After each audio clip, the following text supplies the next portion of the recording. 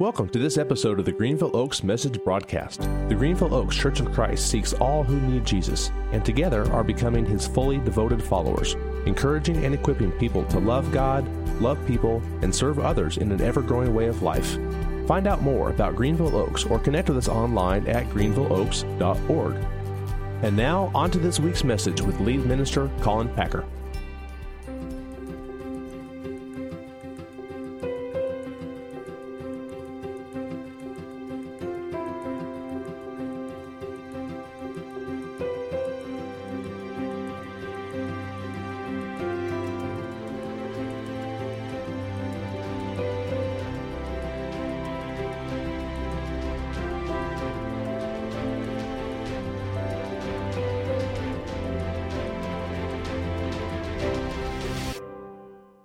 We have many choices in life, don't we?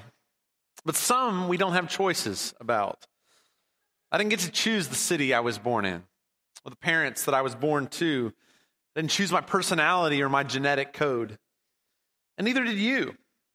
And those details that some of us call accidents of birth are powerful details. They shape us in profound ways. These details make up our origin story, the beginnings of a journey that we are on. And apparently, Luke believes that these origin details in Jesus' life are of profound importance. Mark spends 14 verses telling us about John, and that he goes out in the wilderness and he baptizes people and he preaches and he's imprisoned, and then Jesus is baptized and he's tempted and he's into his ministry. 14 verses to set all that up. John begins his with a more of a poetic beginning to the story, not really entering into the details of Jesus' birth, but telling about this word that's been made flesh. Matthew shares a bit more. Matthew offers us 43 verses of insight before Jesus begins into his ministry. But Luke takes 134 verses to prepare us for the ministries of John and Jesus. For Luke, significant events have antecedents and causes and preparations. Remember, Luke has done his homework. He's read likely Mark's gospel, and it's important, these details. They shape the life of Jesus and the ministry that changes the world. We'll discover through this story that what we sometimes call accidents of birth are not that in Jesus' story. They shape him profoundly, and they shape the world. I want to begin with prayer this morning as we think back to these details and how they shape our lives as well. Our God, our Father, we're profoundly grateful for this story, that these words are recorded and that we know some about the life of Jesus, your Son, who entered into the world, and that you don't hide back from these details, God. Details in his genealogy that some would find embarrassing are part of what formed Jesus. And Mary and Joseph and Anna and Simeon, all of these people and characters, they shape this life, and yet Jesus shapes theirs in return. This morning, we want the same for our lives. We want to be shaped by your vision for the world, by your spirit in our lives, and by our stories being set on a new course as new creations. God, remind us of those moments when we entered into the waters for the first time. And for some of us today who have drug our feet a bit about that decision, maybe today would be the day you'd pull our hearts to the next step, whatever that may be in our journeys. Pray this morning you'd pour through me the gift of preaching toward that end, that Christ might be formed in our hearts. It's in Jesus' name that we pray. Amen. I'm Colin Packer. I was born in Abilene, Texas at Hendrick Medical Center. My parents are Barry and Diane Packer. My grandparents, Joe and Nadine Stevens, Lynn and Barbara Packer. I had to make the call to know my great-grandparents' names. It's amazing how fast we lose some of these stories these days, isn't it? They seem to pull up the genealogy back in those days a little quicker. My great-grandparents were Napoleon and Bonnie Packer, Robert and Catherine Bell, Joseph and Margaret Stevens, Claude and Esta Kelly. I can't remember all of my great-grandparents. My parents couldn't even really help me all that much with it, but there was one guy named Moses Eliezer Packer. I like that name. Just don't make names like we used to. And if your family's anything like my family, you tend to highlight some of your ancestors.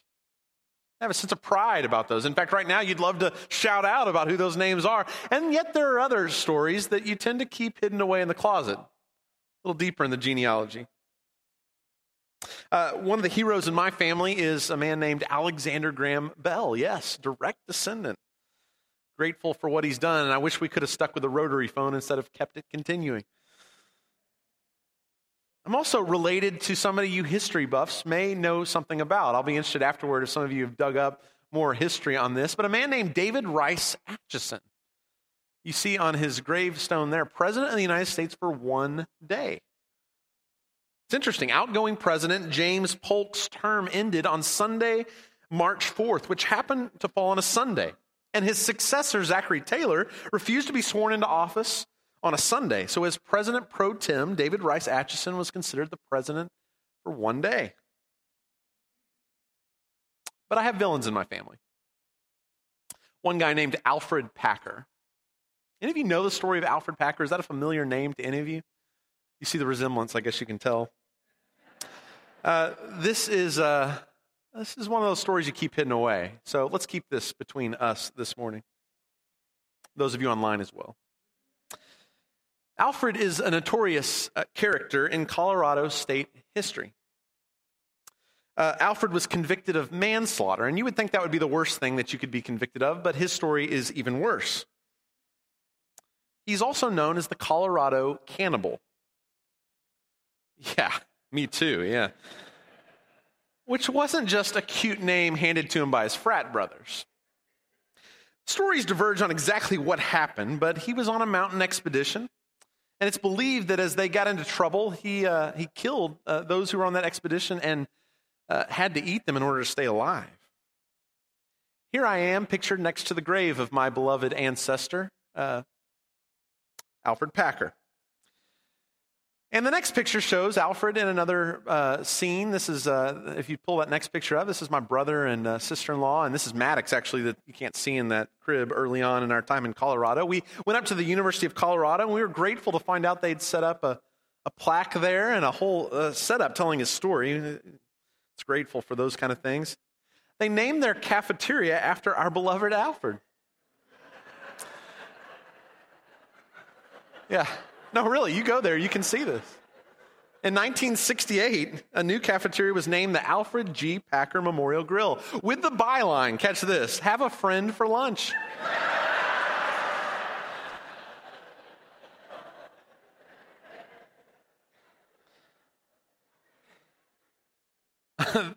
This may just be the first sermon that any preacher has ever claimed this history, right? In fact, one time I pulled through a Wendy's in Colorado and they saw the last name Packer. Said, yeah, it's that guy. Every family has its heroes and its villains. You may not have a cannibal in the family, but my guess is you have some that you don't tell stories about. Jesus had an origin story. He had heroes, and he had villains in his genealogy as well. If you have your Bibles, feel free to open up. We're spending time in Luke 3 through the middle of chapter 4 this morning. Jesus had that origin story, and I want us to tell a bit of it today. If you read closely the genealogy of Jesus in that story, you pick up on some heroes in that story. It becomes clear, though, that Jesus had his share of villains in this story.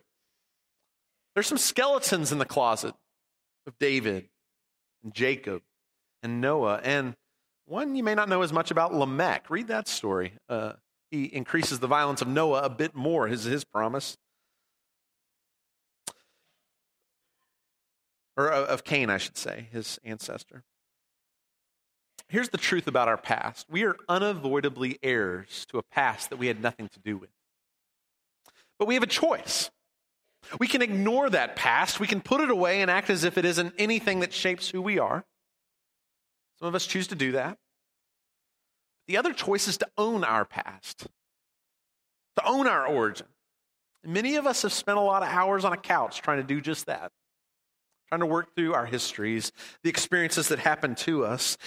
But I want to tell you this morning, as you own your story, Christianity invites you to be restored as well. To be restored into another family. Not just the story of your birth and your genes, but a story that's been going on long before you. But first, You'll have to own your past, probably. I've heard it said that scars are tattoos with stories, but sometimes our tattoos tell stories as well. This is the right forearm of one of the greatest athletes of our time. It's a bit hard to make it out in the tattoo, but the tattoo reads 330. The same athlete has a tattoo on his left shoulder and right shoulder. The tattoo on his right shoulder reads Akron. The tattoo on his left shoulder reads Established 1984. Any guesses on who this athlete is? The owner of these tattoos is LeBron James, the greatest basketball player of our era. I could make claims about things larger than that, but I'll leave that to another time.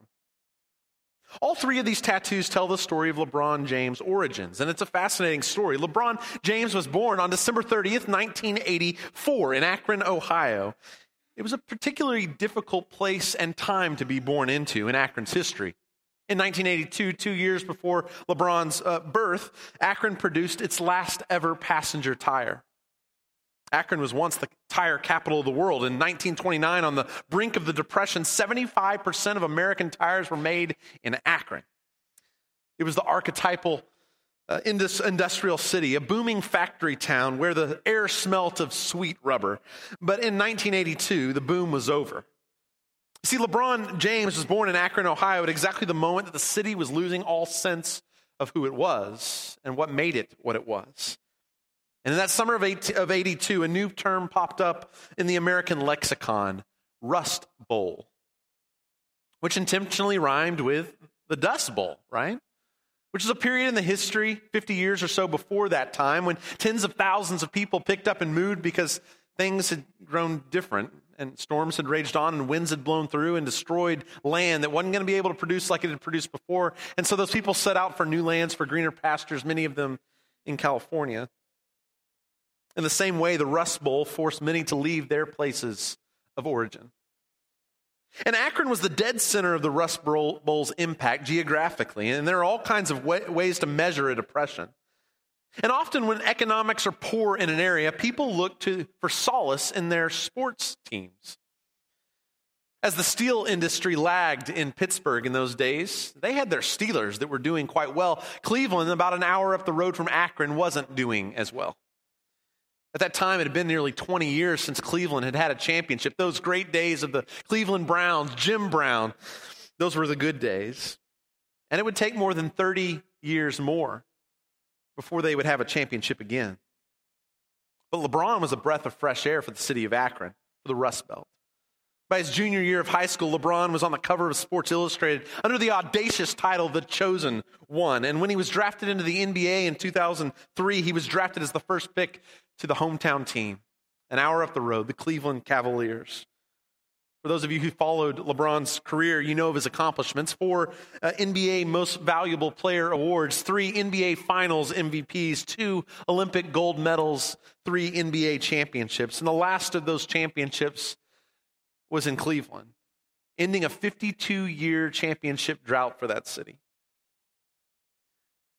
But what you may not know about LeBron in the midst of all those stats is about his origins, which are stamped on his body, indelibly etched into his right shoulder, and the 330 on his right forearm, the most powerful forearm in basketball these days. It's the area code for Akron. It reminds him of where he comes from. I'm LeBron James from Akron, Ohio, from the inner city. That's a man who owns his origin story, who hasn't forgotten where he's come from. In fact, in 2015, James fully committed to sponsor 1,000 kids from Akron to gain their education at the University of Akron. And earlier this year, James dedicated the I Promise School, a school for some of the city's most disadvantaged kids. But this isn't a sermon about LeBron James. This is a sermon about origins. It's a sermon about where we come from and how we get where we're going. It's a sermon about owning our origins and then looking forward to find ourselves in a story larger than ourselves. Here's what I believe about us. I believe every human being is innately wired to desire to have a life that outlives our life on earth. We want to leave a legacy that outlives us. And I also believe that we want to be a part of a story that's larger than us. In Luke 3:1 through 4:14 is about Jesus' entry into a story larger than himself. And if you're looking for a story larger than yourself, if you're looking to live a life that outlives your life, I would encourage you to spend some time in these chapters. At the heart of this section, Luke lists the genealogy of Jesus. And that genealogy reminds us that Jesus arrives in the middle of a story. This story doesn't just pick up in the New Testament. It started long before that. And that's where the story begins in Luke 3. I want to read verse 38, which is actually the very origin of this story. This is Luke 3, verse 38. The son of Enosh, the son of Seth, the son of Adam, the son of God. God is the ultimate origin of this story. That's true for you as well if you trace it all the way back. And from God comes Adam, and from Adam comes Seth, and from Seth comes Enosh, and so on. And that list represents a long and winding story of God's attempt to be in relationship with humanity. Adam represents sin entering into the world.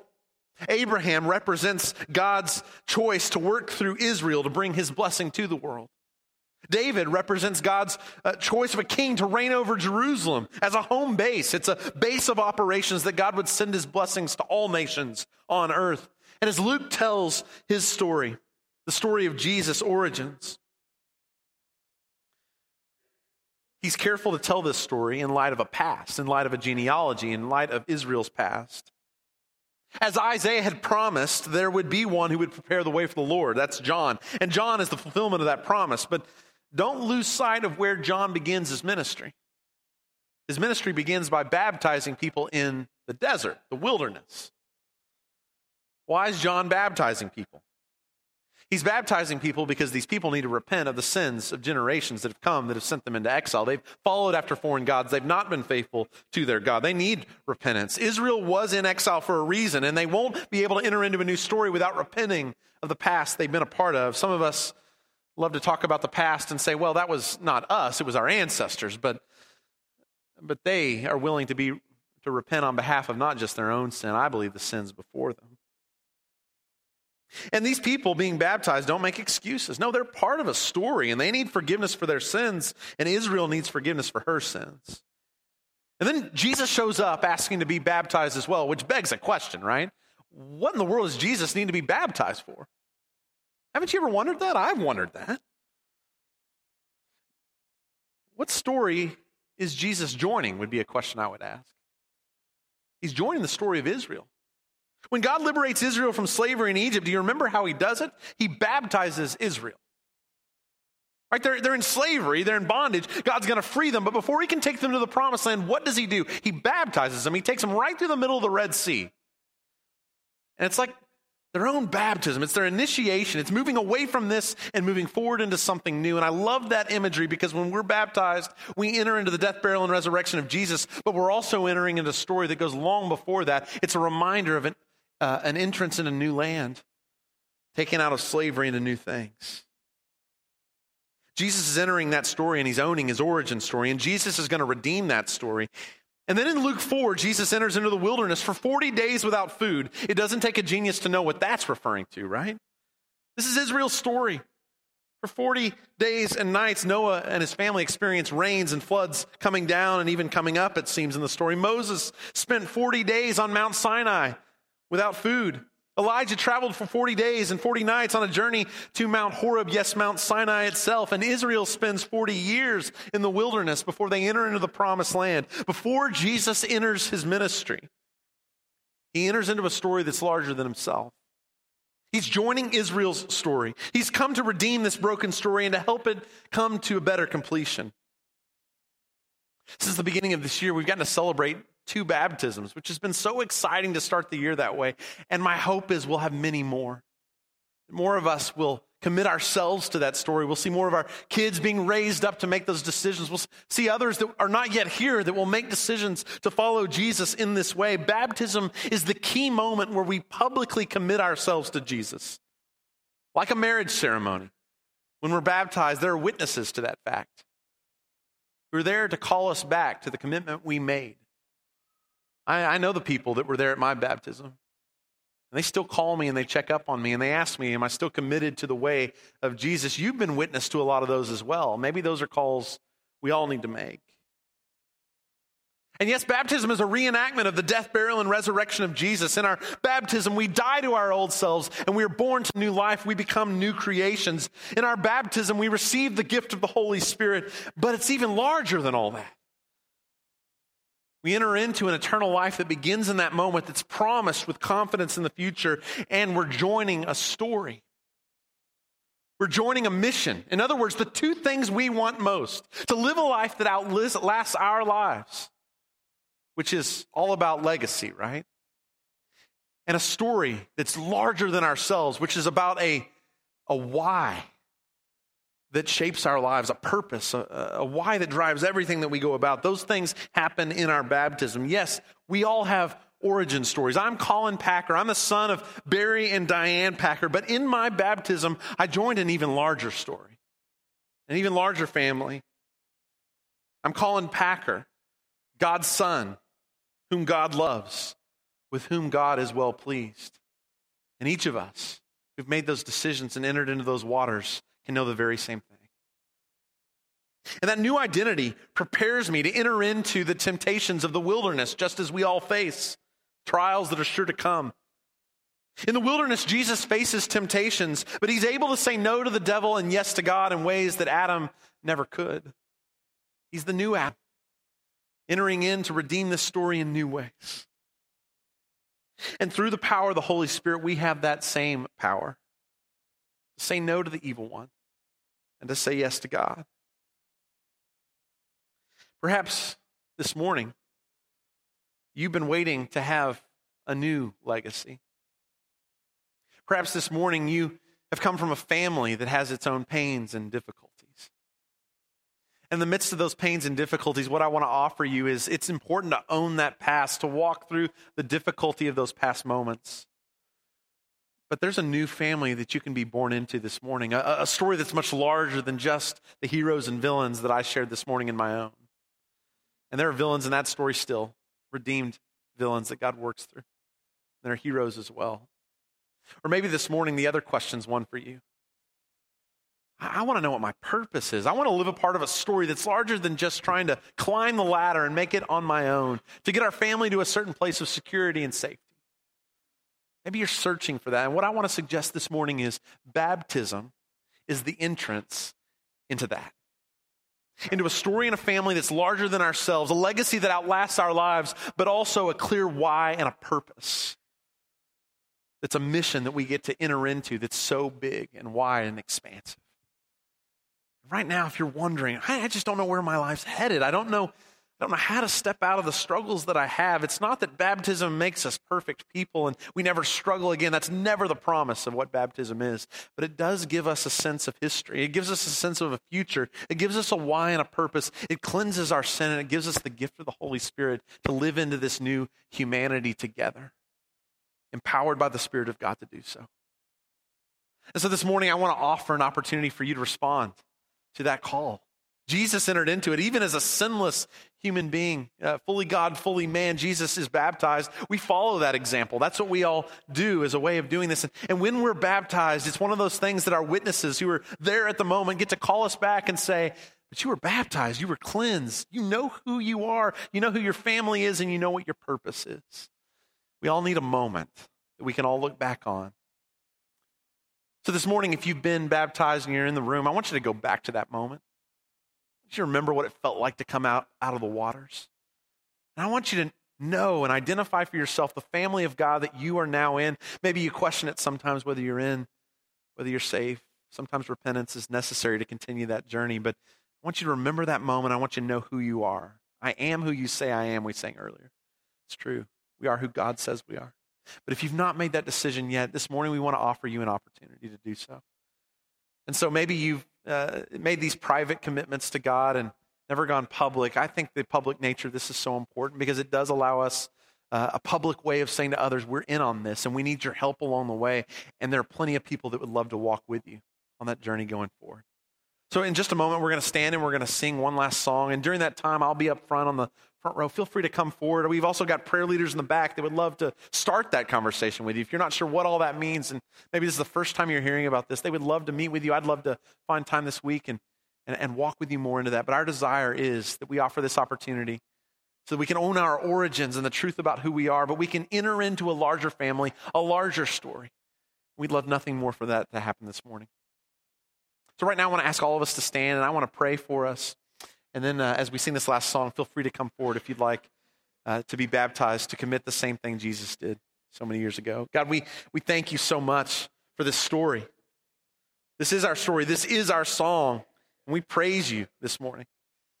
And we know who you are because of these acts in our lives, these rituals. Some look at rituals and wonder if they're just lifeless acts. But God, we believe that it's in communion that we come together and we're reminded of the story that we've committed our lives to.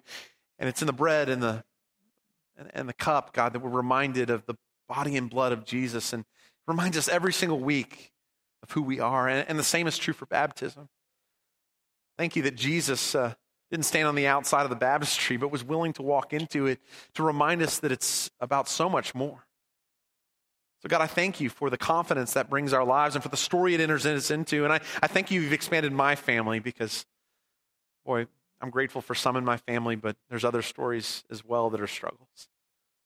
And that's true in the new story we enter into also. You redeem and you restore, and you use some of the most broken people to do some of the most powerful things, extraordinary things, by the power of your Spirit. So I pray this, God, in the name of Jesus. Amen. Thank you for listening to this message from the Greenville Oaks Message Broadcast. We hope this message helps you in your walk to find real significance in Jesus. We invite you to subscribe to this podcast on iTunes, Google Play, Spotify, or Stitcher, whatever podcast platform you use. Discover more about the Greenville Oaks Church online at greenvilleoaks.org.